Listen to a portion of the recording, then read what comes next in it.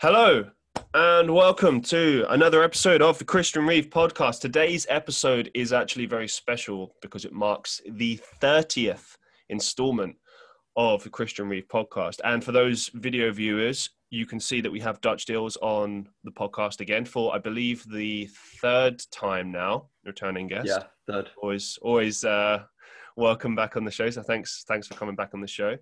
We're going to do something a little bit different today. Obviously, normally you guys know that I interview my guests, and obviously if they're returning guests, we have a bit of a chat. That's still going to happen. But this past week, I did actually put out a very unsuccessful little campaign asking if there was any questions that people wanted to ask me. We thought we would flip it up and have someone interview me for a change instead of me interviewing someone else. So Dutch Dills has actually written a bunch of questions to ask me, and yeah, you can see the list there.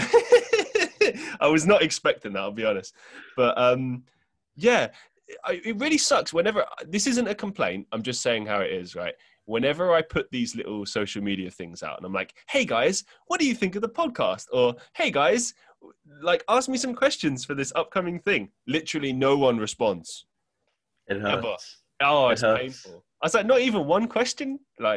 There's nothing anyone wants to know? But the worst thing is if you look at your insights to see how many people has actually come across it on Twitter, it's like 600 or something, but not a single person has even looked at it.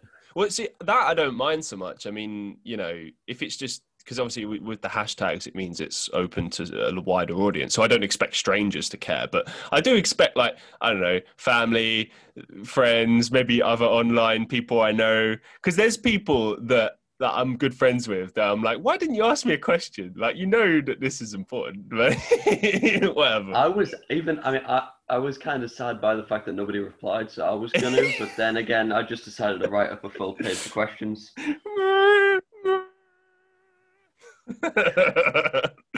Yeah, before we get into talking about me, because I don't like really doing that, to be honest. How are you doing, man? I'm not too bad. I've fully started school now.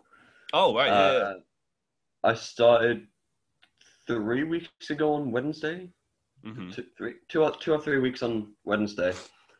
And it's 30 minutes away by car or bus. 30. Wow, okay. It's not too bad. Far away. Oh, 30 minutes is nothing, man. I've gone way longer to places before. 30 minutes is chill. But school, so if you're late, you are late. Yeah. If I miss the bus, I have to wait 15 minutes for the next one, which turns a normal half-an-hour journey into a 45-minute journey. Right. So you're in the Netherlands, and obviously things are different country by country. So what do the classrooms kind of look like at this point? And what I mean by that question is, is it compact, or, have you got a lot of people in a classroom, or is there social distancing? I think there's about 18 or 19 people in my class. No, 16. There's 16 people, I remember. The students don't have to socially distance from each other, but if they want to, they can just sort of keep a wide berth from people. But students and teachers have to stay 1.5 meters away from someone. But the standard classroom, are you going in there and there's a big bunch of people, or is there one seat free, like that? Or no, it's like a normal classroom. A lot of the classrooms have the same layout in the sense that it's like a big U, of the tables, and then a block of 4 seats in the middle. Oh, interesting. Okay, all right. And if the teacher wants to help, they have to put on a face shield. So does everyone carry hand sanitizer, or is that actively available everywhere and stuff? Yeah, when you come in the class, you tend to you have to put hand sanitizer on before you go and sit down. So eventually the room just smells of hand sanitizer. When you're walking into school, well, I suppose it's college, isn't it? It's not school, because you finished school, so this is college now, isn't it? Or this isn't like my college where I actually go and learn things. This is just a school to go and learn the Dutch language. sorry, yeah, you did say. I remember. Yeah, how is that going, by the way? Gaat goed. Okay. Ik Yeah, your ben, ik ben, pronunciation is good, I must ik say. ben, ik ben goed met Nederlands, maar schrijven en luisteren en ook lezen. Lezen is niet zo goed, maar spreken is goed. Your pronunciation is very good. I think because I remember last time we were talking about this, and you kind of said like you've been visiting the Netherlands for many years, so you've basically been learning the language for many years. So I think like that factors in very highly. And like you said last time, like you're probably not going to be in this class for very long because you've got a certain I think comprehension. it's just reading and writing that I need because I'm pretty good at listening to people, but I have to they have to speak slower, and I have to sort of give them this look. Yeah. Yeah. Yeah, okay, yeah. I had the same problem in Estonia. Like if people spoke at a reasonable pace, sometimes I could understand every single word. It was really weird. Like, because do you have this thing where like you won't necessarily like translate in your head, but you just know what they're saying. You know what they mean. Yeah, sometimes when my dad's boss speaks German, I can sort of use some of the Dutch words to sort of just go and flip it into German, and then I'm like, oh, okay. But I can't say anything back because I don't know German. Yeah, there are similarities. I must say, when you speak the language, because I learned German at school and stuff. So, like, when I hear Dutch, it sounds like a mixture of German and English, and then something I can't quite put my finger on. But there's other languages that are like that. I think Danish is kind of like that as well. Like very Well, like the Belgian Flemish, because that's a mixture of Dutch and French. Yeah, when it's an My teacher's amalgamation. Belgian, actually. Oh, cool. Well, her family is. She was born in the Netherlands, but her family, yeah, her name is Mevrouw Tielemans, and Tielemans is a typical Belgian name. Cool. What are some? She should just make me a waffle. What are standards? What are standard like Dutch names, like everyday names for Dutch people? Oh yeah, you get a lot of Pieter Peter. and I'm trying to think of Bas. Bus. Bas. Bus. Bas Agni. Bus Arkney. No, but I mean, in terms of, I don't know about first names because actually, you get a lot of Brigitte. Brigitte. Oh, Brigitte. yeah. Isn't that a French name? Brigitte or Brigitte? I don't know, but like Bridget, it's like Bridget. You get a lot of Brigitte. There's a lot of Roger, like Roger. Roger. Oh wow. Okay. Interesting. Like but one of my friends is called Roj, Rosj, Roj. But in terms of last names, I'd say the most popular one that I've seen about is Janssen. Yeah. Oh man. All right, let's bring it back to COVID for a second. I just want to ask what it's like in the Netherlands because I don't know if you've been keeping up in the UK, but it's a bit fucking stupid at the moment. Aren't they bringing back that no more than 6 people thing? Yeah, they've brought it back, but here's the issue with that, right? Is that I mean, schools, first of all. Schools are open. You have classes full of like 30 or more kids. So that immediately trumps over your rule of not having more than 6 people in one particular area. So, secondly, they've got this thing where they call it "eat out to help out," which, just on a side note, I think is hilarious as a tagline. That's a bit. That's not really PG. Maybe it's my dirty mind, but the first time I heard that, I was like, "That's hilarious." But in all seriousness, though, it seemed like a cool concept. Like get yeah. I can just call my girlfriend over now. I can call my girlfriend over. Hey, listen, the government recommends it. We're helping the economy, guys. We're helping society. Okay. I mean, it is just another reason to stay at home. I mean, No, but in all seriousness, though, it helps local businesses, and it's designed as a concept to help society, right? I get it, right? But instead of blaming it on, or I did this in a video basically recently. I said, look, instead of looking at things like, the fact that, we've got this scheme which basically encourages people to actively spend time in closed areas where lots of people are being, potentially catching the virus or being surrounded by it, right? That's number one. Number two, you're actively encouraging people to do that. You're encouraging people to, instead of isolate or stay away from people, you're encouraging people to go out there and mingle with other people. So you're strengthening the chances of catching the virus or spreading it. And then there's all these other things like movie theaters opening and stuff. And don't get me wrong, where I sit on this is that I think all of these things can be done and done in a sensible way, but I don't think it's fair. Like, the government has basically said, oh, it's the fault of all young people that we've had to go back into, and regress back into this sort of secondary lockdown situation. It's because they're going out and fraternizing in big groups, and that's the reason. And it's like, I'm not completely disagreeing. I've seen some of that in Manchester. I've seen that in London. I've seen that in all sorts of places. So it does happen. But to completely pin it on young people is just BS. Like, it's not... Do you know what I mean? Especially, like, schools opening is a government initiative. They pushed that. They said, we want schools to be open again. We want, kids to be in these classrooms. Do you know, it's just stupid. I don't know. I just think it's illogical, personally. But you're blaming kids for being kids. I mean, obviously kids want to go out and they want to have fun and they want to, go down to the town and hang around with each other. But the fact that we can't that's weird. We're the only generation that this has happened to.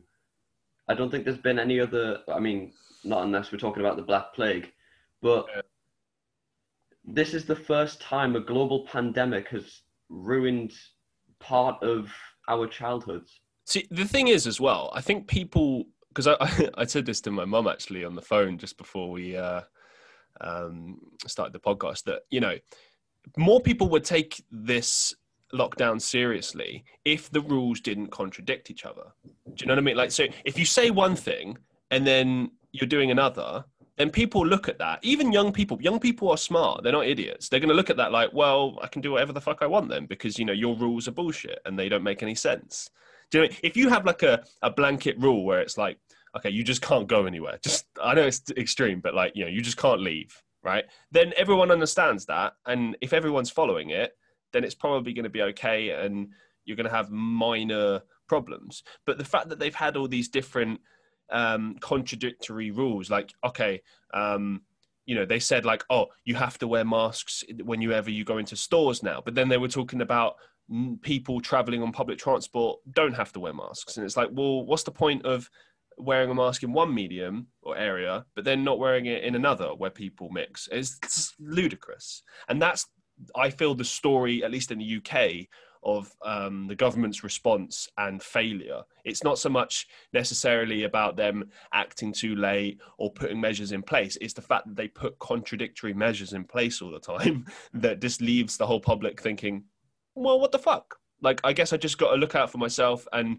use my brain and be sensible with this. But ultimately, I don't know what the situation is. But the tricky part of it is that, now they're introducing things like fines and stuff. So if you're in a group of more than 6 people, you apparently get fined like £100 or something. And I know this in the beginning was a thing that happened, or that at least that they spoke about. I don't think it was actually, I didn't hear about any instances where it was actually, enacted on. But it's something that is obviously designed to scare people and stop people from doing that. But the reality, what you see, is very different from what the government says. Do you know what I mean? Like, if I go into Manchester city centre, not many people are wearing a mask. It just feels like any other day of the year, like it's as though there's not even a pandemic going on. And I'm not trying to shit on people here. I'm just saying that, like, that's how people are reacting to it. And I think that you would see everyone wearing a mask in places like Manchester and London if the rules were actually logical and didn't contradict each other and just were watertight, so to speak. Yeah. But my biggest problem with it is, I mean, okay, fair enough. You have to wear a mask on public transport over here, at least. Over here and in Germany, you have to wear a mask on public transport. You have to wear a mask in a store. You have to wear a mask if you're sort of at risk. Well, either that or you just don't go out. But the thing is I saw on the bus, do you know how they have those screens that sort of tell you the stops that are coming up and also give you some sort of news? It said let up, which is like, watch out. Not wearing your mask in Germany can give you a fine of like 150 euros or something.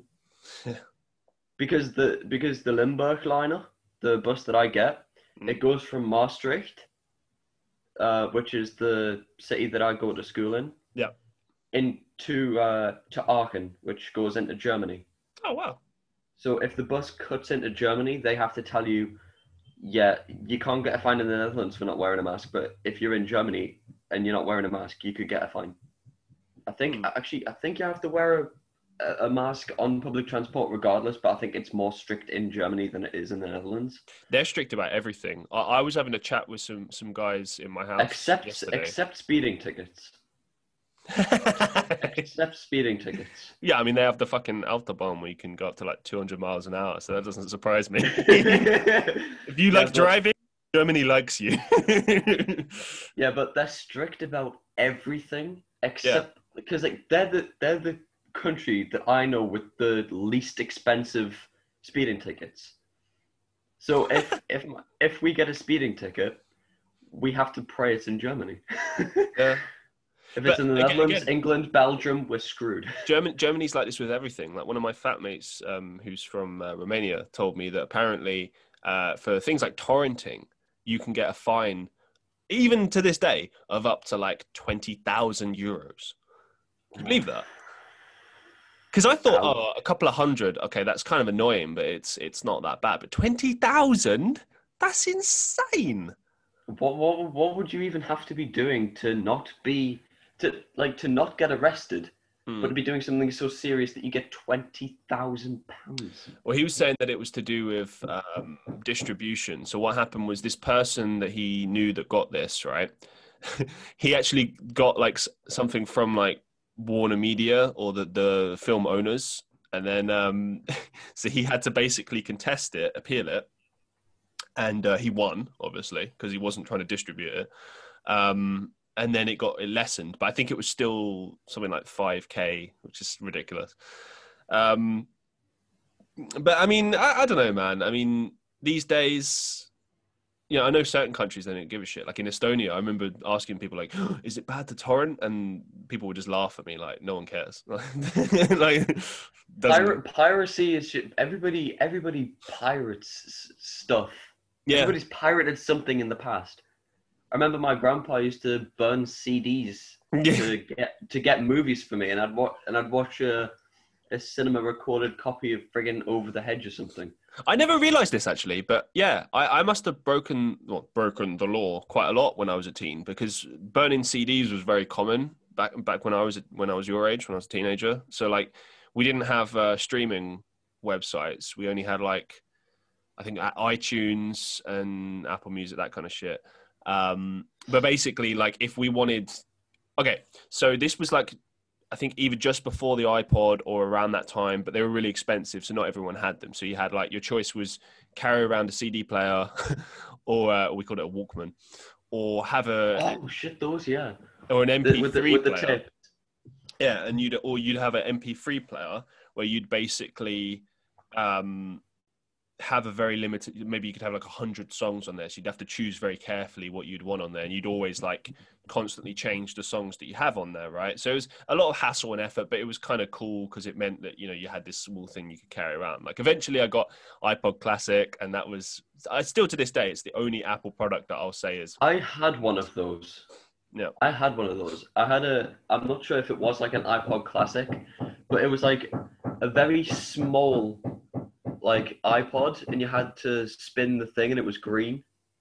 It was a green iPod, and you had to like if you wanted to go down your list of songs, you had to like go clockwise on this little like sounds like an sensory... iPod Nano. I think that rings a bell.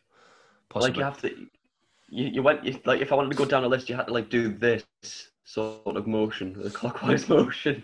Just going back, like before all of that stuff, when it was just the CDs situation, I would like burn stuff to CDs, just like, you know, generations before had like burnt stuff to tapes. You know, it was the same thing. It took forever, but I did it, and I was terrible at this as well. So like, I'm better now. Like if you ask me, like, oh, make me a CD or a playlist of like a dance tracks, I could easily do that, and it will flow nicely, right? But back then, I had no idea of that. I just put my favorite songs on there. So it'd be like, "Bring Me the Horizon," and then it'd be like, I don't know, Linkin Park, and then Metallica, and then a Slipknot song, and then like Cannibal Corpse, and then a bunch of metalcore bands, and then maybe like some pop song. It was like all over the shop. But it was like my only way of having like some resemblance of what we have now, where you can just shuffle. Like I wish we'd had back then what we have now, because it was that stuff like that I don't miss at all. It was a pain in the One of my ass. pet peeves, though, one of my pet peeves is Spotify. Why? Okay, fair enough, you have adverts on the free version. But why can you only skip 6 times? I never listen to a playlist straight through. I always skip a couple of times to find a song I want to listen to at that precise moment. And then fair enough, people could just say, yeah, but you should just make a playlist that you like all of the songs in. Yeah, I do, but there's a song for every kind of time. I agree with you. And this is why I have like so many playlists for like different genres, different vibes, moods, decades, like you name it, right? But I just have premium, and I often do the thing because Spotify, I'll say this much, they're very good in terms of you just want to deactivate and reactivate your account. Like people do it all the time, and they accommodate that, so it's quite useful in that sense. It's only like, I think either $9.99 a month, sometimes it's less, but it's like, it's okay. And I think that, you know, you get the skippable thing, no adverts, so that's useful and not annoying. But also you got this option of like getting to download the music. So you can download the music, say like a playlist to your phone, and then listen to it offline without fucking hell, I sound like an advert for this shit. Yeah, but the thing is I have enough data so that I'm never really offline unless I need to catch a flight or somewhere or go on the ship, and then that is useful. But yeah, I wish you could I wish there was like a selector of the premium features that you want. For example, the default bundle, $9.99, you get unlimited skips. You can listen offline, and well, I don't know. I think that's it. That's it. Yeah, that's it. That's all I wanted, to be honest. I don't really care. But if you wanted to take away the offline ability, then that would go from $9.99 to $4.99, and then I would go, oh, great, because then I can just listen. I can skip as much as I want, but I don't really need to be offline, so I can just have one feature, and it's cheaper. I agree with you. Tiered systems are good. Like on a side note, WWE, the wrestling company, is talking about doing that, because at the moment they have like a blanket like $9.99 deal, but they're talking about having a tiered system where you would have like, $2.99 gets you certain access to certain things. $5.99 has this. You know, it's a sensible thing, because not everyone can afford, you know, the top thing, and not everyone wants to have the top thing. Sometimes, it's like, you know, Patreon. It's like Patreon. Precisely, yeah, perks and shit. Yeah. Because, for example, I think like 4 or 5 months ago, I chose to donate to Modest Pelican. He's just a gamer, makes gaming videos. But I got the one where he would follow me on Twitter and we could have conversations. But the one above that was to get a free mug. But I was like, no, I don't really need a mug. But tiered systems aren't really flawed at all, because you can choose exactly what you want, how long you want it, and how much you want to pay. I don't really see any flaws in that. It's a good idea. Yeah, I agree. I mean, obviously, everything needs adverts. So, I mean, I know why they have adverts on the free version because they need to make money. But I mean, if you pay, then you've kind of given them your money. So they're like, okay, fine, no ads for I you. gotta You can say do though, whatever you want. like I can't stand that advert shit. That drives me nuts. Like I'd rather They pay li- pay the money and just skip and do whatever the hell I want. I love Spotify personally. I think it's great. sometimes when I run out of skips and there's like nothing in the playlist that are playing anything good, I just go on SoundCloud and just listen to whatever on there.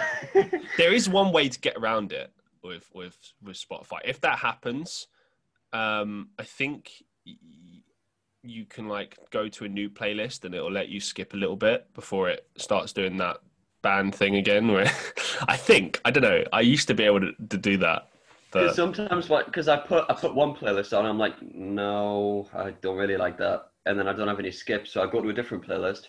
That's not good either. Nope, no, no. mm, All right, I'm just gonna go to SoundCloud or YouTube or something. mm.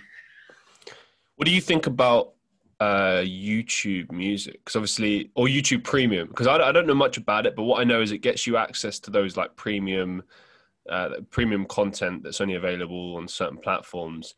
And also I suppose the biggest thing is that you can listen to YouTube, any video, whatever, without the app closing, which is kind of a deal breaker. Oh, so yeah, so you can sort of lock your phone and listen to it. Yeah. Because I thought about it, and then I saw how much it was, and I was like, nah, it's not fucking worth it.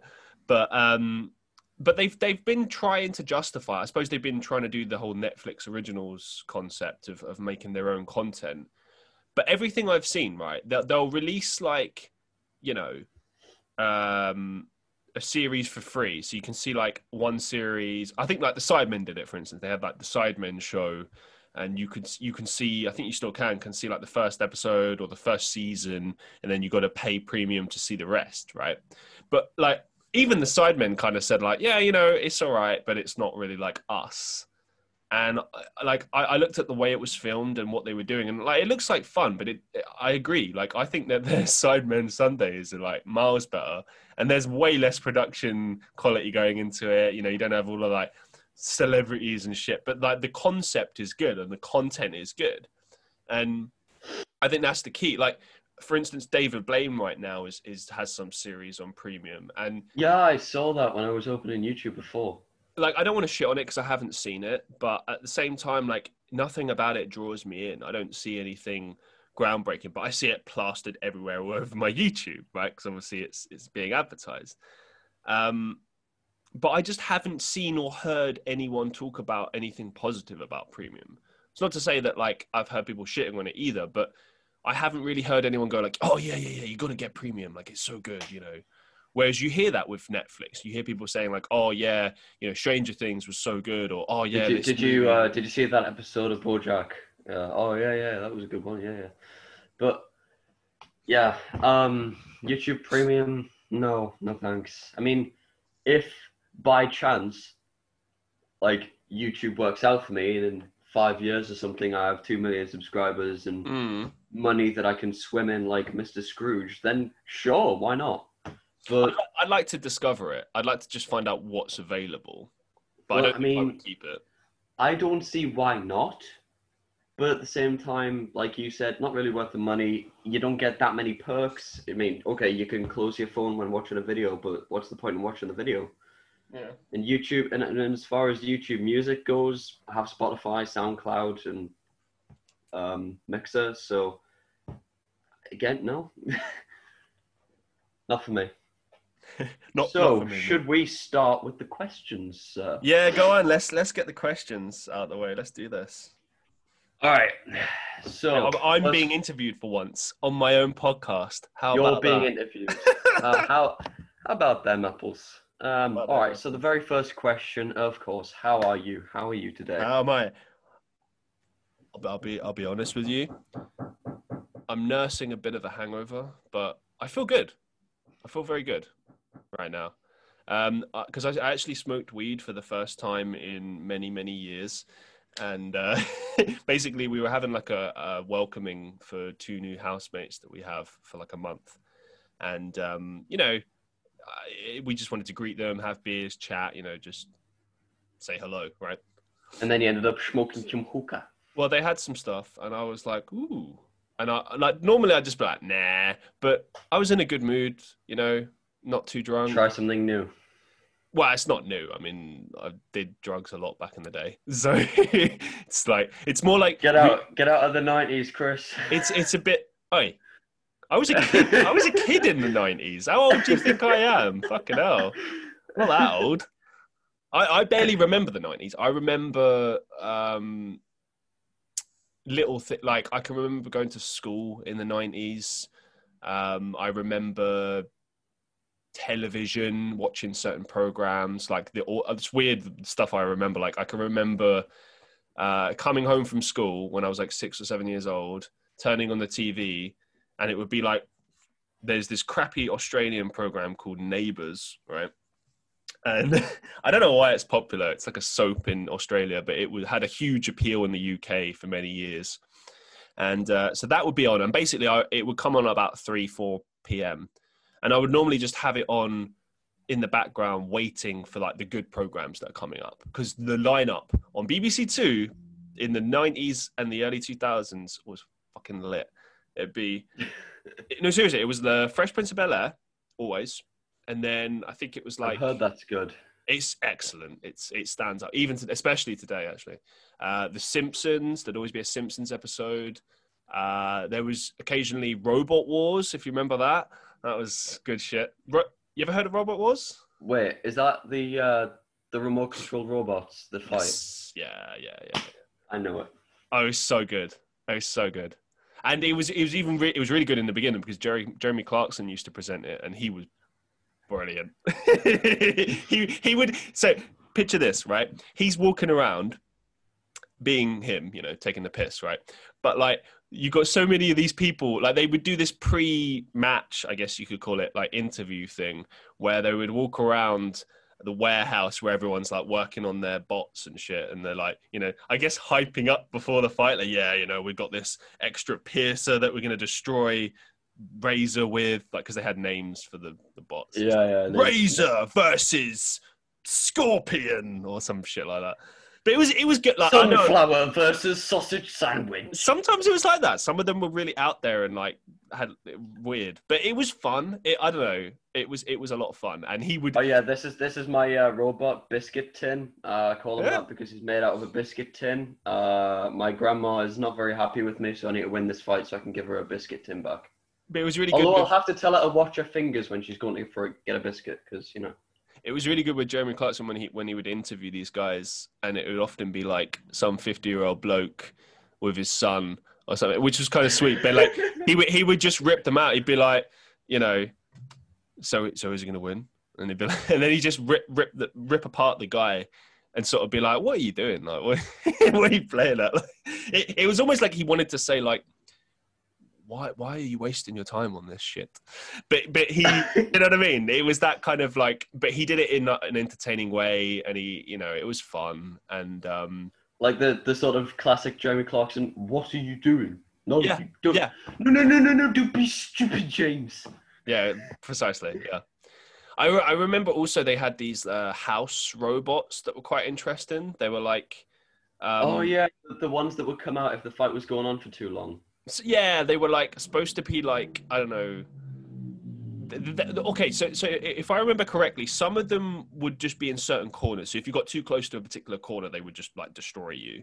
But then they also had this thing where I think if you like one of them was like if you went into a particular area, like one of them had like a flamethrower on the top, so it like push you in there and set your bot on fire. And there were other ones. I think it was to do with like traps or other things. I can't really remember exactly, but they would be pulled out for specific reasons, and it was cool because all the different robots had different. I'm gonna quickly look this up because this is actually really interesting.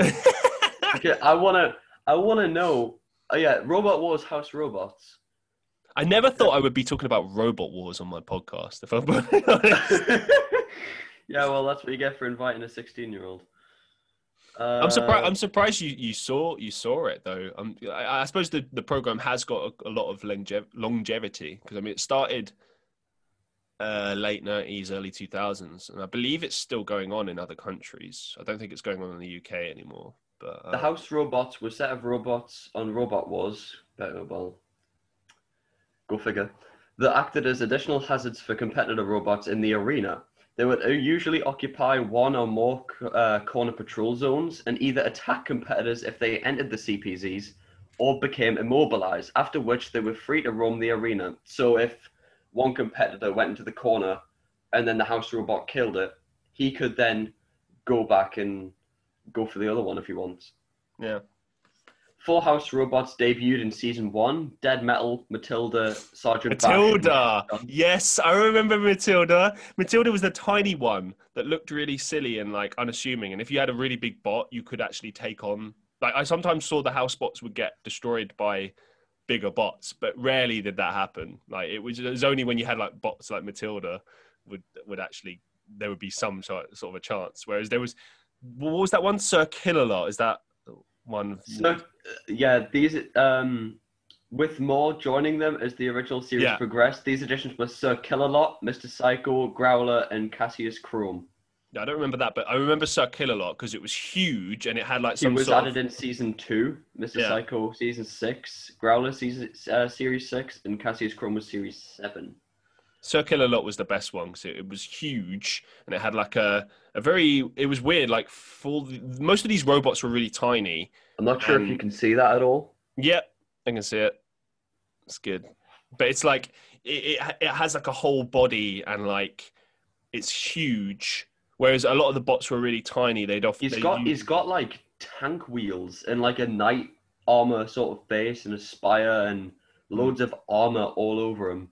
But like your typical bot would generally be small, like a square shape or a circle, like very small. Like bots like Sir Killalot could literally just ride over them, like they were so small. But there were a few tank tracks, man.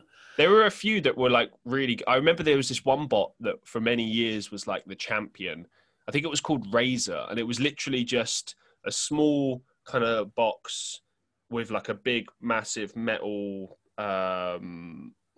piercing tool, and it would basically clamp you, and then like force the there you go, you can see it. Yeah, it would clamp you and put the pincer into your body's. When I was searching this up, chassis.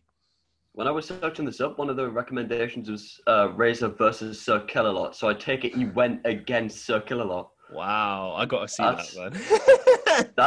That's got to take some balls to go up against one of the house robots that literally looks like a tank. Well, like I said, sometimes they would do that. Sometimes, like you would have people do it for a laugh and see what happens, and sometimes they would beat the house bots. It was quite funny. I think if Sir Killalot was to get destroyed, I think. What would you even do from that point? You'd have to have a pretty powerful bot to make that happen. That's would the game just start with did you just kill Sir Killalot? I mean, yeah. Yeah, it was easy. Killed him. But yeah, no, Robot was always good. There was also what else was there? There was a bunch of Star Trek. That was how I got into Star Trek. Star Trek: The Next Generation. They would do replays of that. Obviously, I became a much bigger fan as I got older, but it was fun to watch as a kid as well because it was just kind of weird and out there. But I swear that BBC Two lineup for many years. I mean, you had at least 4 hours of good programming there every week. I think it switched to Nickelodeon because I think I remember that's what I watched Robot Wars on. Oh, really? Wow. Okay, that's weird. But I mean, it's like if there's a good day of television, because the problem is with now is most people just watch Netflix or YouTube because there's never anything good on TV. Yeah, it's true. And that's true now. I mean, occasionally there's Top Gear, and on Comedy Central there's South Park, Family Guy, Bob's Burgers, things like that.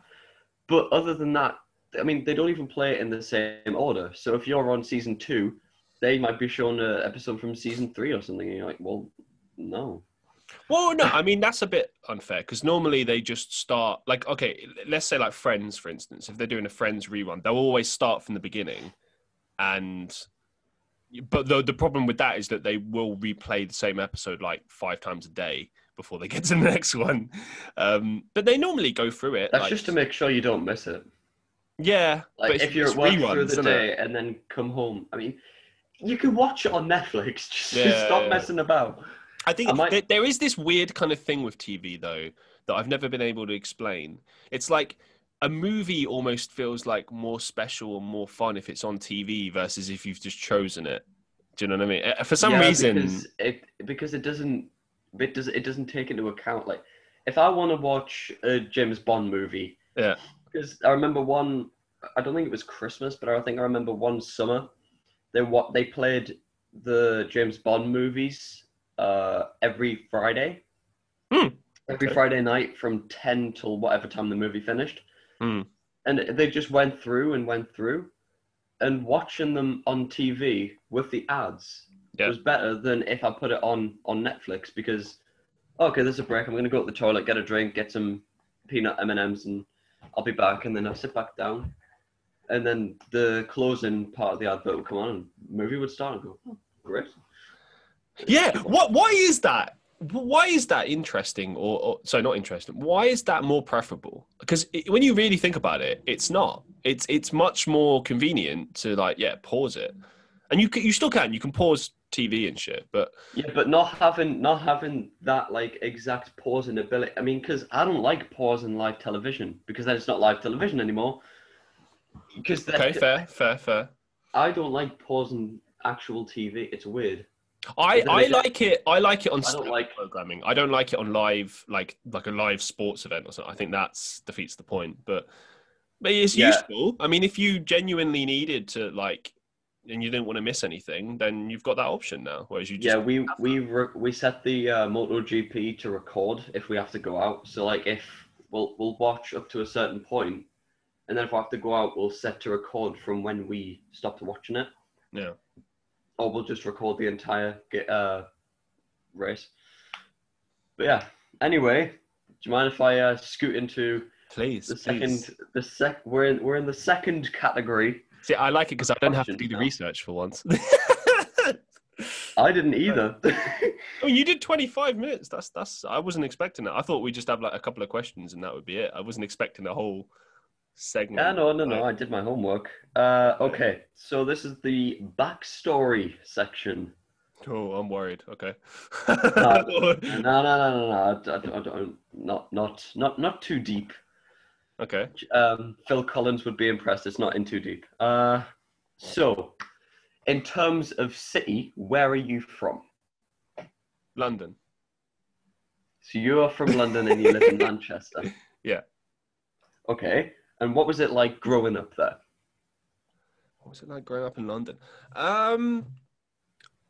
When I was a teenager, it was some of the best times of my life. I've said this many times before, but yeah, I loved growing up in London because, I didn't live exactly in London. I lived in a suburb in West London, or Northwest London, I should say, an area called Hillingdon. Very beloved to me even to this day. Like, there are certain areas, shout out to Ruislip, Northwood Hills, those areas like near where my school were and stuff.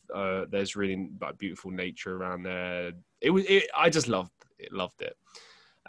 Anyway, I would often go to London, places like Camden, Trafalgar Square, Leicester Square, Camden Lock, a bunch of places. And this was at a time in the 2000s, like mid 2000s or whatever, where there was a big divide kind of between people that were into like mainstream stuff and then people that were into like rock and metal. Because these days everyone's kind of into everything. So, I mean, you do get people that are like, I'm a goth or I'm this, I'm that. But like, most people just don't care. Whereas back then there was more of a divide. Like, if you went to Camden Town back then, it was like there wasn't any mainstream stuff there, or very little. It was very, you'd have like loads of market stalls with goth jeans or like grunge stuff, or I don't know. It was just a different time, different vibe, and I loved it. I had a lot of fun. I was into like, skateboarding, so I'd often go skateboarding around various places in London. Like, there's this place called Bay 66, which is like a skate park underneath a bridge in Ladbroke Grove. and it's one of the best skate parks I've ever been to. It's like all wooden, like really nice. It's got a massive vert ramp at the back, which is a lot of fun to go into. It's like a professional one as well. And yeah, you know, I was a happy kind of go lucky teenager. You know, I was into music. I wrote music all the time, you know, with my bands that I was in and stuff. And I made the most of my teenage years. So growing up in London was kind of an ideal place for that, because it has a bit of everything. And I know a shit on London because, like, you know, I'm not a fan of living there, but that's because as I became an adult, it changed. So obviously when you're a teenager, you don't have responsibilities, you know. London is expensive. Yeah. And this is the thing. It got more and more and more expensive. So like, even when I was a teen, it was okay. It wasn't like super cheap, but it was like reasonable. Whereas these days, I mean, it's astronomical. And when we're talking about things like house prices or even just renting there, you know, travel is a big one. These things just put me off. And I worked there as an adult for many years, and I was just put off by it. There was nothing there that really allured me to it. There are beautiful parts of London and interesting architecture, and there's lots to do. But I feel like, and I have a lot of people that agree with me on this, that London is a great place to visit, but it's not a great place to live necessarily. Yeah. And like, if you want to have a good quality of life there, you need to be earning like a really highly paid salary to cover the costs of everything. Like, you can have a good life in London, but you need to like work your ass off to get it, if you know what I mean. And that's the tricky part. Like for me, it's not that I don't want to work hard, because I work hard with everything that I do, but I don't want to, like, you know, pay my full salary and have nothing left and not be able to eat or whatever, or do you know what I mean? Like, have very little every month, and because I want to have fun. I want to go out and do things, explore, have holidays, whatever. Like, I want to live life, have fun. You know what I mean? I don't want to just, what's the expression? Work to live. Do you know what I mean? Like, I want to, yeah. And I don't think that work necessarily has to be like that either. You know, it does depend on the position, career that you go for, or whatever, you know. Excuse me. But, how dare you? Oh, I am sorry. Yawn when I'm speaking. It's me. No, I'm just kidding. No hablo inglés. No hablo. No, right, I mean, London was cool to grow up in, but I think it has its. I think it suffers from big city syndrome, if that makes sense, because everyone that I speak to that talks about like living in Moscow or living in say New York, when they talk about it, it sounds exactly the same to my experiences in London. And I think that's just the nature of living in a big city. For some people, it's the greatest thing ever. And I get it. Like, if you grew up in a small town somewhere and, you know, there wasn't much going on, it can be very frustrating. So I understand why it's like really fun to live in a big city. For me, I like to have The thing is the people who live in the center of like a place like Manhattan, most of those people are like either judges, lawyers, or high-ranking government people. Mm-hmm. For example, a lawyer can go from one place in Manhattan where they work to their home, like 3, 4, 5 blocks away, go up into their massive friggin' 50th floor penthouse and just be chill, because they know that however much they make, their living space is only like, what, the 24th of what they earn? Yeah, I mean, I think that, like, generally when it comes to where you want to live at a particular time, I think it depends where you are at that point in life. You know, like, I grew up in London. Anyone that grows up anywhere, you know, you kind of get sick of the place that you were born in because you want to see something different. Do you know what I mean? So that's a big thing. And I always had this travel bug. I wanted to explore, see other cultures, all that stuff. And then, you know, I lived in places like Estonia, where it was very small by comparison. Like, I was able to see like the whole country within a couple of years. And Tallinn, the city, the main city, the capital, is very small. So not to say that it gets boring, but it's like there's a lot less going on, right?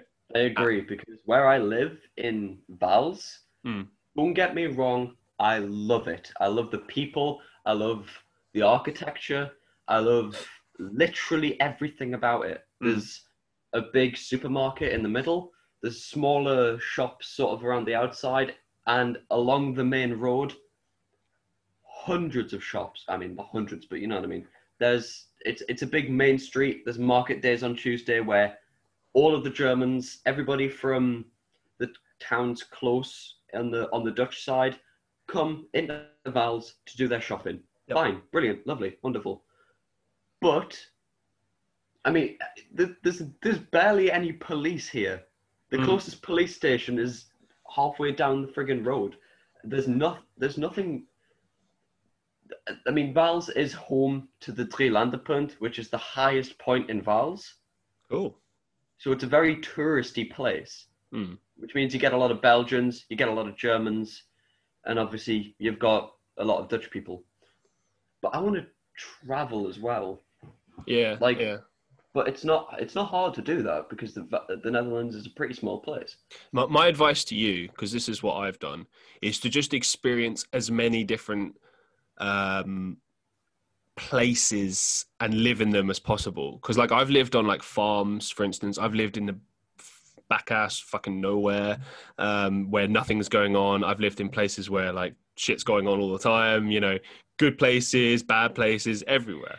And what I would say is doing that helps you to understand what you need and when you need it, kind of thing. Like, so here's a quick example, right? When I was 18, I went on a holiday with an ex-girlfriend. Oh, I think I was 19, actually. Whatever. It was like a holiday getaway kind of thing. It was really sweet. And we went to a place called Devon, right? And if you haven't been to Devon, it's fantastic. Great Custard. sort of custard, of course, yeah. No, but they have really good quality things that are made freshly there, like things like ice cream and stuff. And it's by the sea. It's got all this amazing like history and culture and stuff. But if you're a young person, it's not good. It's you know, it's for old people, for people retiring, for people that want a getaway from city life or something. And I genuinely remember thinking, this is brilliant, but it's like wrong time. If I came back here when I was like 50 or 60, perfect. Right now, no, I want to do shit with my life. I want to go places, see the world. And I kind of remember thinking like, it's cool that I can think that way at that age, like appreciate it for what it is, but know that it's just something to return to, as opposed to like being like, oh, this sucks, you know, because I think everyone in life, you go through waves. You're like, okay, I want to live in a big city for a while. Okay, now I want to travel for a while. Okay, now I want to focus on my career. So, you know, I'm going to live in the city and do this or whatever. Like for me, I'm in a position where I just wanted to go back to the UK. I missed the UK, but I didn't want to go to London for the reasons I explained before.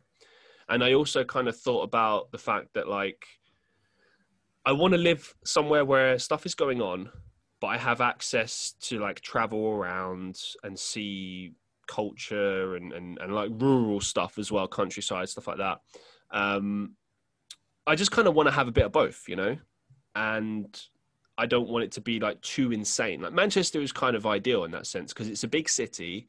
It rivals London in many ways, but it's not like, it doesn't have the capacity that London has. And that's kind of a big draw for me. It's like, I want to be somewhere where stuff is going on, but I can also escape from things as well. And there's a lot of industries in Manchester as well, because right, yeah. There's the Salford Quays, which is actually now, I think there's a BBC centre there. I'm not sure. BBC, ITV, all that stuff is based there. They filmed Coronation Street there as well. Yeah, there's that. And then there's Manchester, where there's all of these offices and shops and things like that. Yep. But there's a lot of history behind Manchester, in the sense that the Salford Quays used to be where a lot of stuff came in from other countries. And that's the one thing I did listen to in geography, because Manchester is very interesting. Manchester where is I live, place actually. I could probably shake hands with the UK in the sense that I've been to enough places sort of I've had my fill of England, and Scotland and things like that. I've been to Edinburgh, I've been to York, I've been to Scarborough, I've been to Rye. I've been to places that I didn't even know existed. Yeah. I forgot the name of it. It begins with an A, and it's it's up a lot of like hills, so it's very high in the air.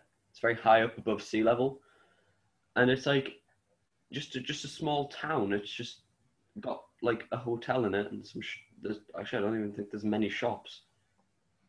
And then that's just sort of it, and then it just goes back down the hill to more hills. But yeah, I mean, where I live is very rural. Looking out my window, I can see a crap ton of trees, and I can see sheep and cows and a long country road and a farm and more stuff. And if I look out over that way, there's the sort of town, city, things like that. And then cool. Going that way would lead you towards into the Netherlands more, into Le Meers and Maastricht. Over that way leads you into Germany. That's about it. There's no cities really close by here. Closest would probably be Maastricht or Heerlen or Landgraaf, which is like 20 minutes away from me. Yeah, I think it's everything has a time limit in terms of like how long a person should be in a place, but everyone is different. You know, I've met some people in life who are so perfectly content just staying in like, you know, their hometown, for instance. And I don't understand it personally, but I can appreciate it. You know what I mean? I think that you love what you love, and if you are happy, then just roll with it, innit? But like, I think it is good. Roll with it, innit? Well, yeah, but like I think it is important to experience other things, because if nothing else, even if you don't discover that, you know, there's something out there that's different for you, that's better by comparison, it at least makes you appreciate like what you do have back home, kind of thing. You know, like when I lived abroad, there was a lot that I missed about the UK, and so when I did return, it was a good feeling. Do you know what I mean? After all that time to kind of to have that stuff again. And I count myself very grateful that I've had that experience in another country, and, you know, that can never be taken away. And it's a really cool feeling. But one thing, I will never work in Vals. Never. Why? What's wrong? I will never work in my hometown because it's so small that there's nothing really here to work. I mean, for example, I want to be an engineer or something to do with auto mechanics, so I'm going to try and find a job in Maastricht or Heerlen where it's 20-30 minutes away. So I actually travel to work rather than just getting in the car, driving 5 minutes down into town, and then just parking the car and going to work and then driving all the way back up the hill again. And then... You come onto a good point, actually. I do think it's important that a person's work is... Because this is one of the things I want to do in my life as well. I want to travel, like I want to be based in the UK and have a home. That's kind of my dream, is to have like a home, a base, somewhere that I can be like, this is home kind of thing. But then I spend all my time exploring the world, you know, I don't know, acting, music, whatever, wherever life takes me kind of thing. And I want that contrast. I think it's very important because that makes you appreciate home more. Like if you do everything in your hometown, you can get sick of it. And like home shouldn't be that. Home should be like a sanctuary, something that you return to. I'm happy that, I mean, I feel sorry for the people in my school who live in Maastricht as well as go to school there. But for me, when I get into Maastricht, I'm like, right, school. But when I get on the bus and I come back here into Vals, I'm like, gemeente Vals, Drielandenpunt, gemeente, I'm home. Yeah, okay. I just sort of went into Dunglish there. I just Dunglish. Dunglish, yeah. That's the thing, Dunglish. Yeah, it is. But I get into the bus station outside of it's called the Frittiboot. Just the what? Sorry. The Frittiboot. Because over here, fries or chips are frietjes. Frietjes, okay. Yeah, so it's called the Frittiboot, the fries shop. Frittiboot.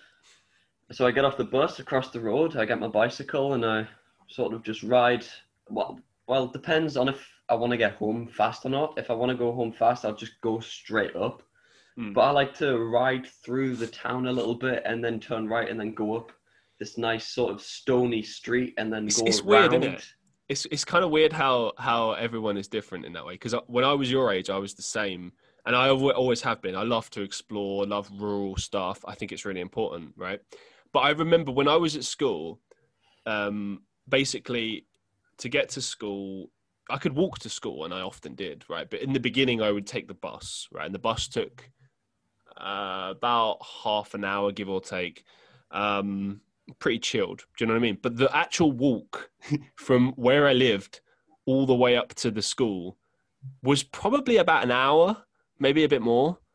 And it was crazy. It involved literally walking from one town to another, then walking all the way up a hill, and then going down the hill, and then basically walking into a forest, which is kind of crazy because sometimes it would be like at winter, it'd be like, really dark. You can't see anything, right? Walk through the forest. Why? Yeah, well, I was an idiot teenager and it was fun. I would get tired. Oh, it was great. It was good for exercise and I liked it. It was so much better than having to wait around for the bus in the freezing cold or like. But what about those times where you were at school and you could not be asked to go home? What did you do in that situation? I never had that. Oh, are you kidding me? You can't be asked to go home. Because sometimes I'm standing outside of school when I leave and I'm like, I can't be asked to go home, but I can't be asked to stay here either. I had experience. I had times when I wanted to like hang out and maybe like, I knew I had like loads of work to do or reason that I couldn't go. But like most days I would either hang out with friends after school or I would go skateboarding. I would go skateboarding pretty much every single day after school plus weekends. Did you not skateboard to and from school or no? Occasionally. We weren't really allowed to, but I would just do it anyway and get in trouble for it quite often. The thing is though, the thing is though, that's not English. The problem, you can't take your bike on a bus over here because of Corona. I think normally, I wish buses over. That's why I love American buses, because you walk up to a bus, you put your bike on the front of the rack, you strap it in, you get on the bus, you pay for your ticket, you go, get off, take your bike, go. But what I'm thinking of doing, depending on how long I go to school, because obviously there's the school I have to go to after this one, which is actual college. I'm going to save up and get a scooter license and scoot to school. Yeah, sounds sensible.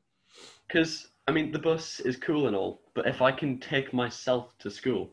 I remember when I was at school, there was this like gang, right, that would hang out. London moped gang. It was a moped gang. It was a bunch of like guys that were either 16, 17, like out of school age, but weren't doing anything with their lives, right? They were, literally their life consisted of just driving around on a moped, hanging around outside the school.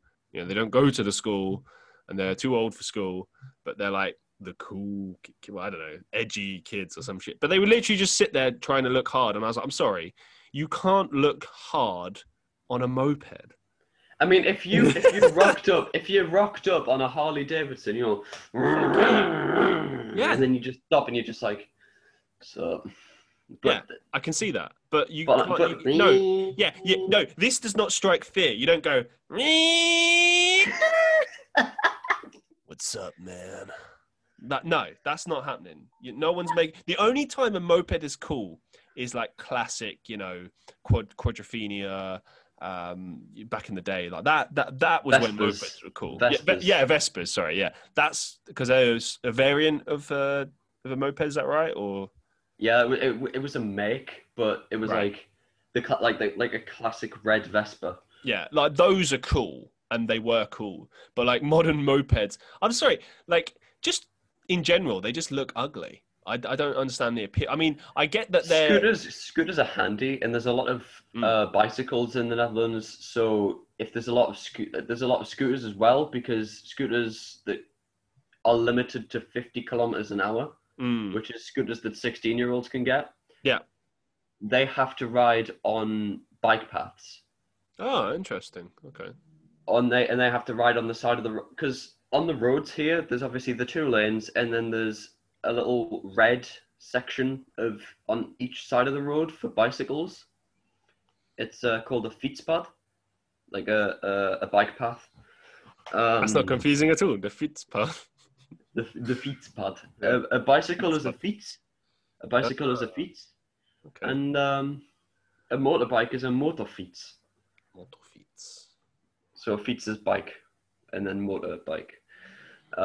So yeah, and then if it can go over 50 miles an hour, like if it's a scooter with gears, then it can go on the road. But people normally don't. They just stick to the bike paths because they can go on the bike paths, but they're supposed to be on the road, but on the side of the road. I don't know. It's weird, but yeah, I'd love to scoot to school. I think it would be cool because I can just listen to my music. Just love to scoot to school, mate. I'd love to scoot to school, mate. I go to Maastricht. Oh, Betty. Sorry, that's what I thought. Betty the Vespa. No. For anyone that is out of the UK, they'll have no idea what the fuck we're talking about. I can't even remember the name of that program, but I remember Frank Spencer, I think his name was, wasn't it? Betty. Something like that. Betty. Yeah, but I can't call my scooter Betty because I've already named my car Bessie. So... You named your car Bessie? Yeah, it's an old Toyota Corolla. It's called Bessie. What has the Netherlands done to you? I don't know. No, but I don't know. It's an old 1998 car. It needs a classic name. It's green. Bessie. I don't know. I just can't ever. You know, people normally name their car something cool like Jaguar, Mercedes, Bessie. It doesn't have the same. Bessie. The new ultra-reliant Ford car of the year. Bessie. No. Meet the Toyota Corolla, otherwise known as Bessie, coming this month in cinemas near you. Coming this October. This fall. This is my favorite one. From the makers of... Like that, just when he says that. From the makers of the Avengers and others. Other films. J.D. Salinger presents Catcher on the Rye and other books. Stuff. Presenting stuff. Well, imagine if it was like honest. So like they're talking about Twilight. Directed by someone. Imagine if it was just the guy saying his opinions. So like he sees that it's Twilight and he's like, presenting badly written fan fiction. Twilight. Imagine him with a Top Gear movie though. Coming from the creators of Top Gear, obviously. Coming, Top Gear. The movie. Featuring Jeremy Annoying Clarkson, Hammond the short person, and James May, the old bloke who people keep around because he's sarcastically funny. You kind of sound a bit like you're doing a Batman impression, like, I'm Batman. I'm Batman. I'm Batman. Robin, what are you doing, Robin? It's so fun to do. You killed my parents. You killed my family. I'm Batman. I'm Batman. You killed my family. This would be a clip. 40. Just this. I'm Batman. For like a minute. I'm Batman. I'm Batman. I apologize to anyone listening on like Spotify or Apple or whatever. You just hearing us just go Batman for 2 minutes. Batman. Normally, I'm good with character impressions. They're fun, aren't they? I'm good with accents. I know that much. I'm really good with accents. I've been experimenting a lot with them recently. I quite enjoy them. I like someone asked me yesterday to do an Indian impression. I said no because I'll end up being racist or something. Ireland, I can do. England and Scotland, I can do.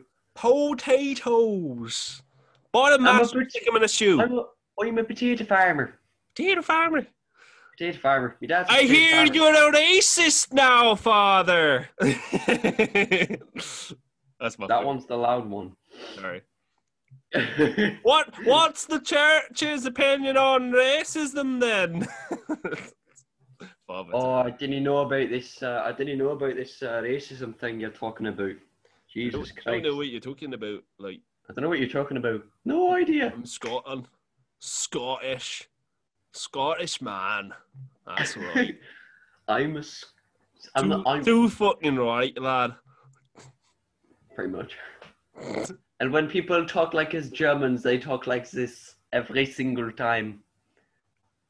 Mm. And in the Netherlands, people talk like this. You know, we go to do this and we go to do that. I don't ask you questions. I just say we go to the park. What? I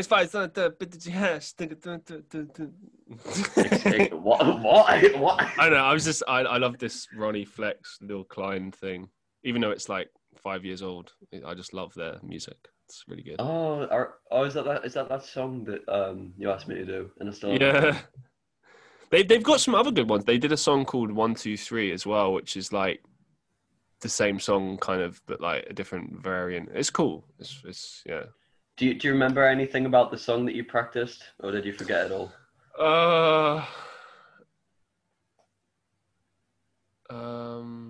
I can barely remember it.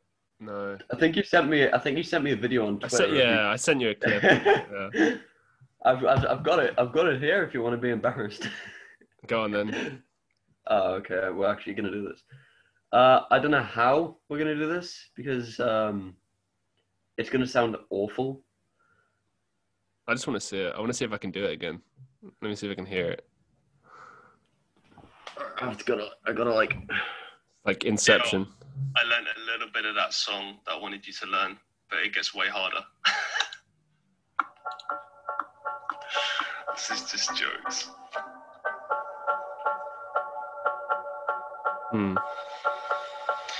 As a beach filtering, it repa brain tan hake, ni kami darling vanti get drunk, intrus, get drunk, intrus. As a beach filtering, it repa brain tan hake, ni kami darling vanti get drunk, intrus, get drunk, intrus.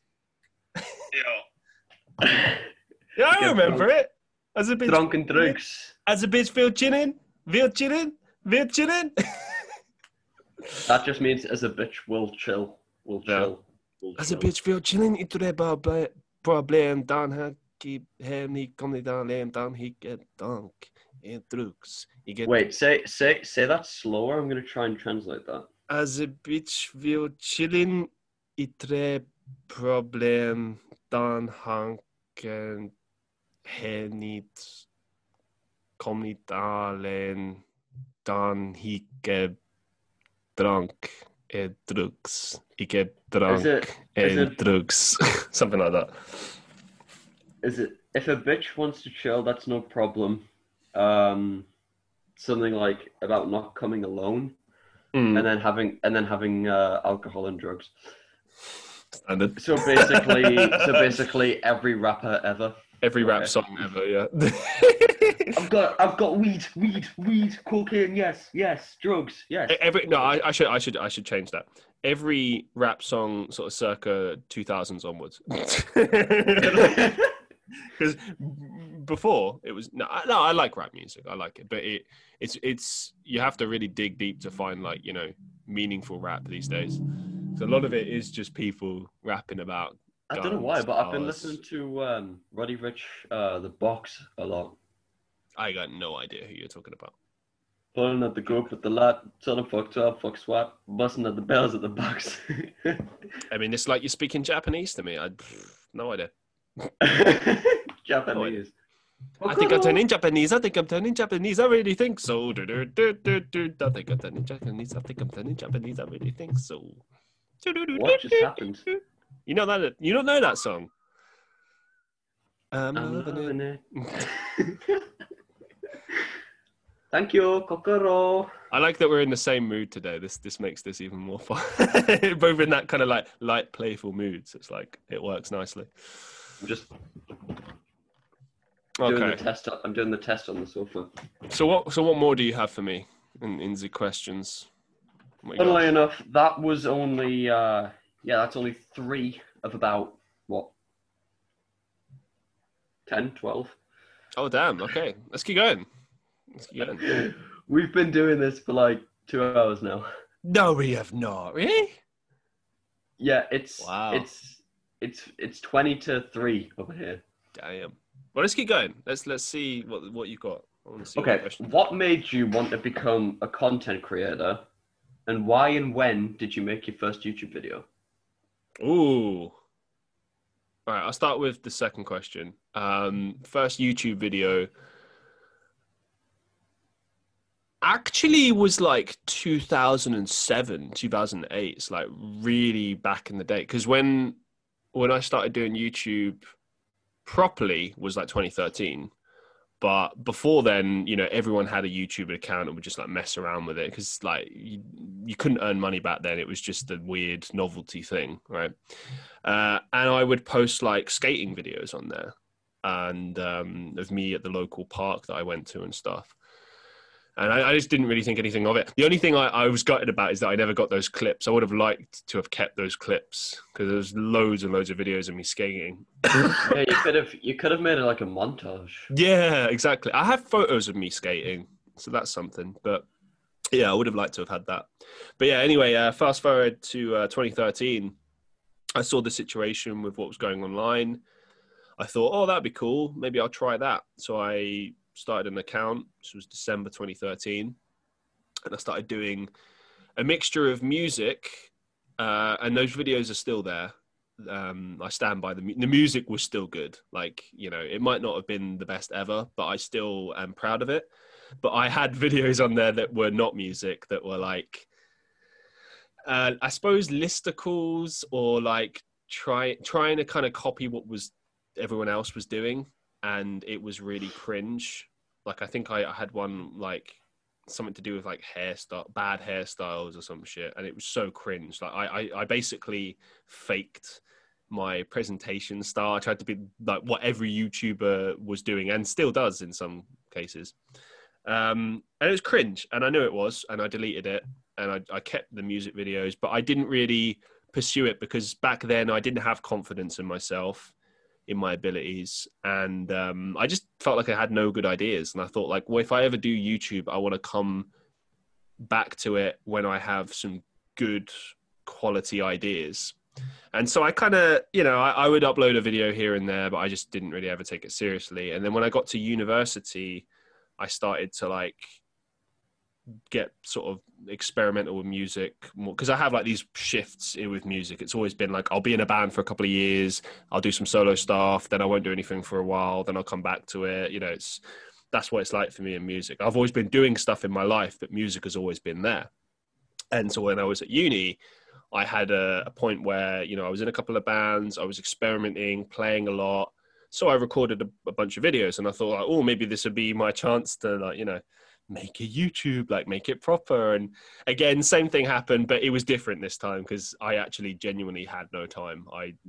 The further I got into my degree, the less time I had, and I was just working an insane amount, both in my job and the degree itself. So I just didn't have time for music. And then when I graduated and moved to Estonia, same thing. I just had a lot going on in my life. And when it came to 2019, I suddenly had a lot more time. I started doing acting. This was the beginning of 2019. And I uploaded those videos on there thinking like, oh, and they got a couple of views. They did well. And I was like, okay, maybe I'm going to do YouTube properly now. I'm going to start vlogging. I'm going to start trying different things. So I just started testing the waters and seeing what was what. And I just discovered that I really enjoyed creating content, and I kind of always get a buzz every time particularly now, if I have like an idea for a video or a topic for the podcast or whatever, like I get really excited, I film it, and then I prepare it and I just love that feeling. Do you know what I mean? It's exciting for me.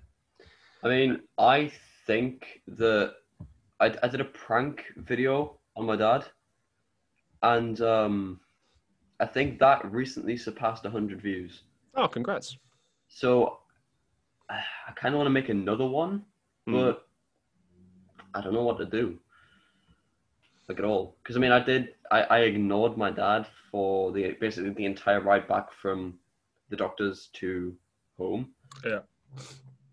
But nothing really. I would say don't ever force it. Like, if you don't have any ready ideas, like nothing's coming to you naturally, then I think it's worth kind of just looking at the community, seeing what's popular, and not necessarily copying, just thinking like, is this something that would work for my channel? If I would replicate this, give credit, obviously. Yeah, like give credit to whoever you're taking the idea from, but like ultimately give it a go. Like, for example, I did a video, do you know, there was a British YouTuber called Charlie Is So Cool, like many years ago. And he recently, in the last couple of years, he decided to move away from YouTube and focus on his film career. And he did a really good videos back in the day, like vlog videos. And some of them were just like really cool ideas. Like he did one years ago, like 26 things I've learned at the age of 26. So I did the same video, but 27 things I've learned at 27. And I gave homage to him. I said, hey, yeah, thank you for this idea. But then it turned into my own thing, because his was a short video of like 6 or 7 minutes, fun little quips. Mine was like an hour-long thing where I'm talking in depth about all these things I've learned.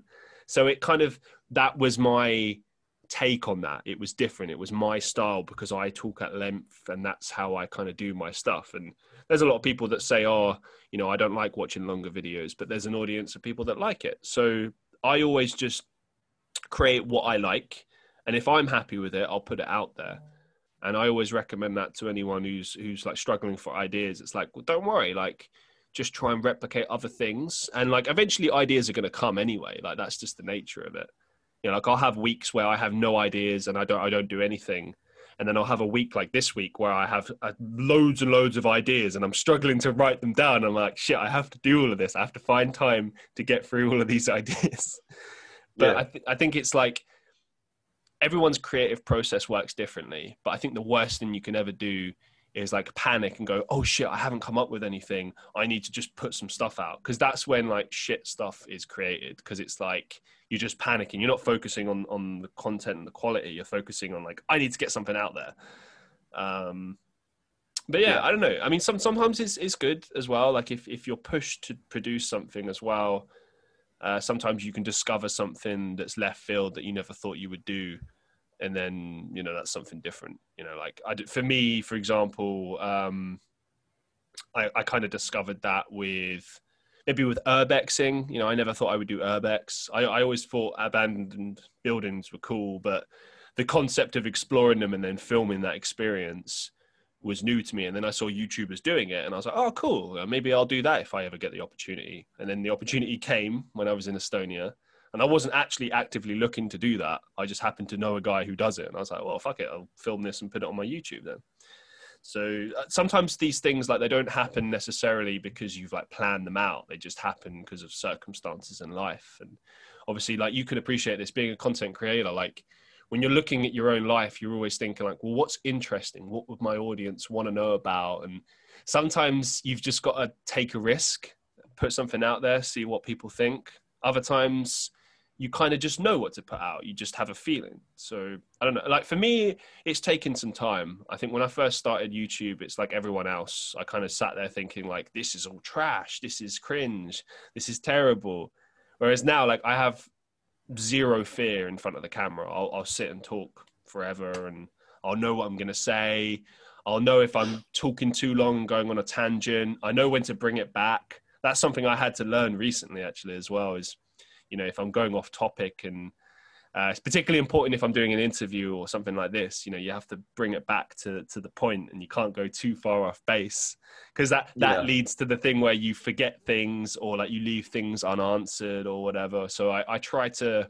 Maybe we need to make this a part 2 because I have a lot of questions and obviously when we get talking, for example, it's basically been 2 hours right now. Damn. I think maybe even a bit longer.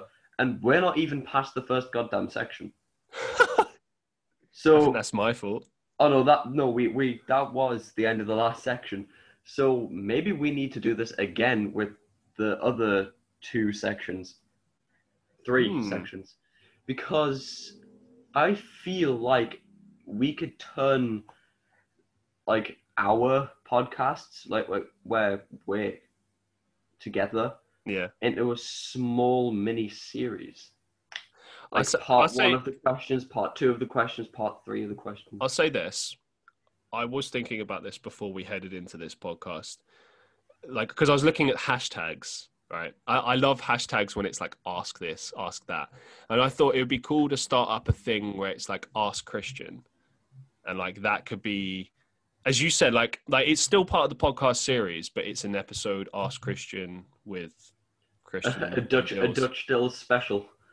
Well, yeah, maybe. I mean, that's kind of the idea I have as the working title for this episode, because obviously it's not a standard one where I'm interviewing you and we're not going. We have discussed like we normally do, but it's been a lot about me, obviously, and we knew that going in. It wasn't like it just turns into this.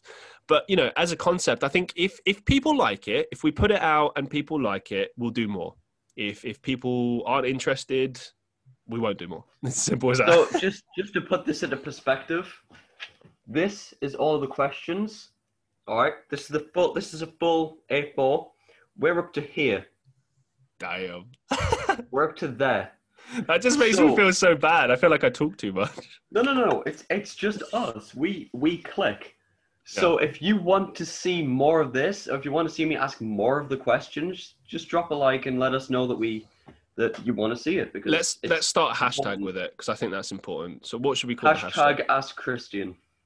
Okay, cool. So that'll be what we post after this when this is released, and for all future episodes where we do an Ask Christian, it'll be me and Dutch, and we'll have the questions, and hopefully we'll actually get stuff sent in, and you can ask me the questions still. I think I am the person who's returned the most. I think this is my third time. You're tied. So you're tied with my friend Calamity Hatcher, 3 apiece. Is there someone else who's had 3 times? Stillsy's been on twice. However, this is the Dutch Dills special, so we have an actual segment. So there's the podcast, and then there's the podcast specials where I ask Christian. I am the Ask Christian host. So I dig that. I'm co-host of this here podcast. You're jumping ahead, man. You're getting very confident there. No. I mean, you didn't present this one. I did. You did. Thank you so much, by the way, for that. I really appreciate it. No, it's fine. I'm always happy to appear on the CPR. CPR. CPR. I'm dying. CRP. CRP. I wrote something on my. Stop trying to make CRP a thing. Stop trying to. CRP is not going to be a thing. Stop trying to make it a thing. No. I wrote something on a little blackboard that we haven't. How do I? Should I go and take a photo of it and then come back? No, that's fine. You can send it to us after. I don't know how to do this.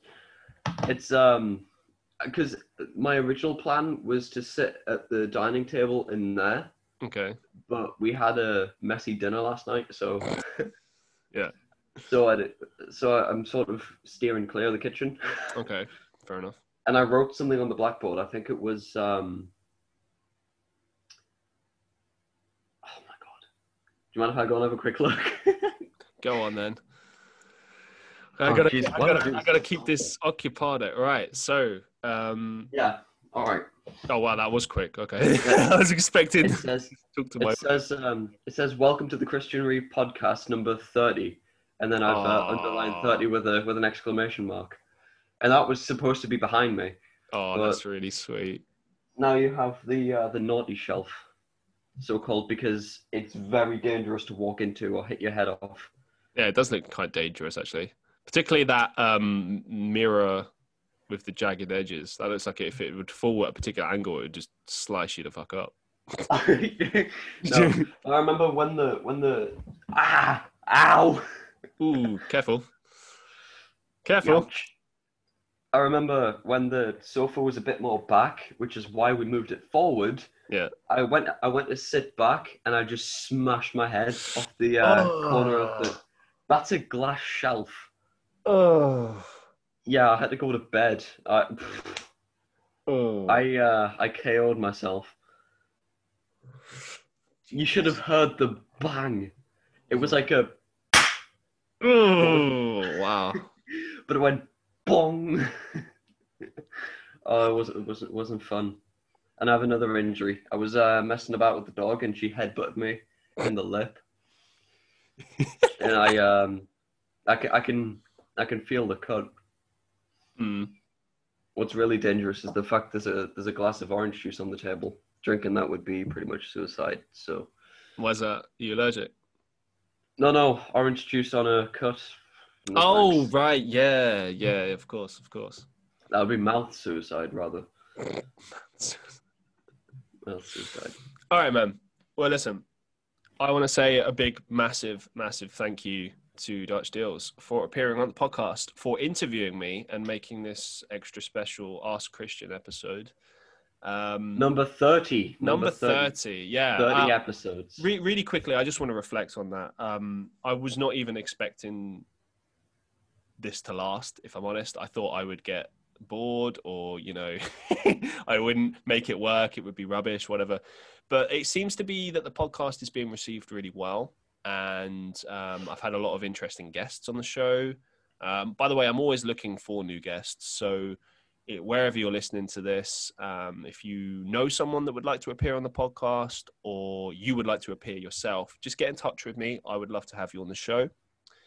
And I've had, I think the biggest thing for me has been learning how to interview people and, just kind of tweaking things here and there. So as I spoke to you before, Dutch, about, being able to make sure that the conversation is consistent and flows and is logical, like little things like that, I think you have to learn by just doing podcasting. And it just takes practice. And I always say that the show is growing and changing and developing, and that's true. And it will continue to change in the future. I have no doubt of it. But I think if you do look at the past 30 episodes, you'll see that, there is development. There is a kind of a style, maybe, I suppose. But it kind of takes time. And, I think the key is like everyone wanting to be there and having a good time. And I think we definitely have had a good time throughout all 30 episodes. And, I'm always looking at ways I can change it and develop it for the future. And like I said, I'm always open to ideas and topics and guests and everything. I'm very open. So if you do have suggestions, if you do enjoy the show, let me know. I would love to know what you think. And if you want a special segment, I think we'll call this Ask Dills podcast. we'll call this ask #Ask Christian with Dutch Dills. I think that's a logical title. Yeah. But yeah, no, a big thank you to yourself for appearing again. A big thank you to everyone listening to the podcast, wherever you subscribe to the podcast. We're always growing and going on to new platforms. So if I'm not already on a platform that you use, I probably will be soon. But yeah, I hope you're enjoying the show as much as I am making it. Thank you so much for listening. And until next time, peace out, one love. See you in the next one. Ciao.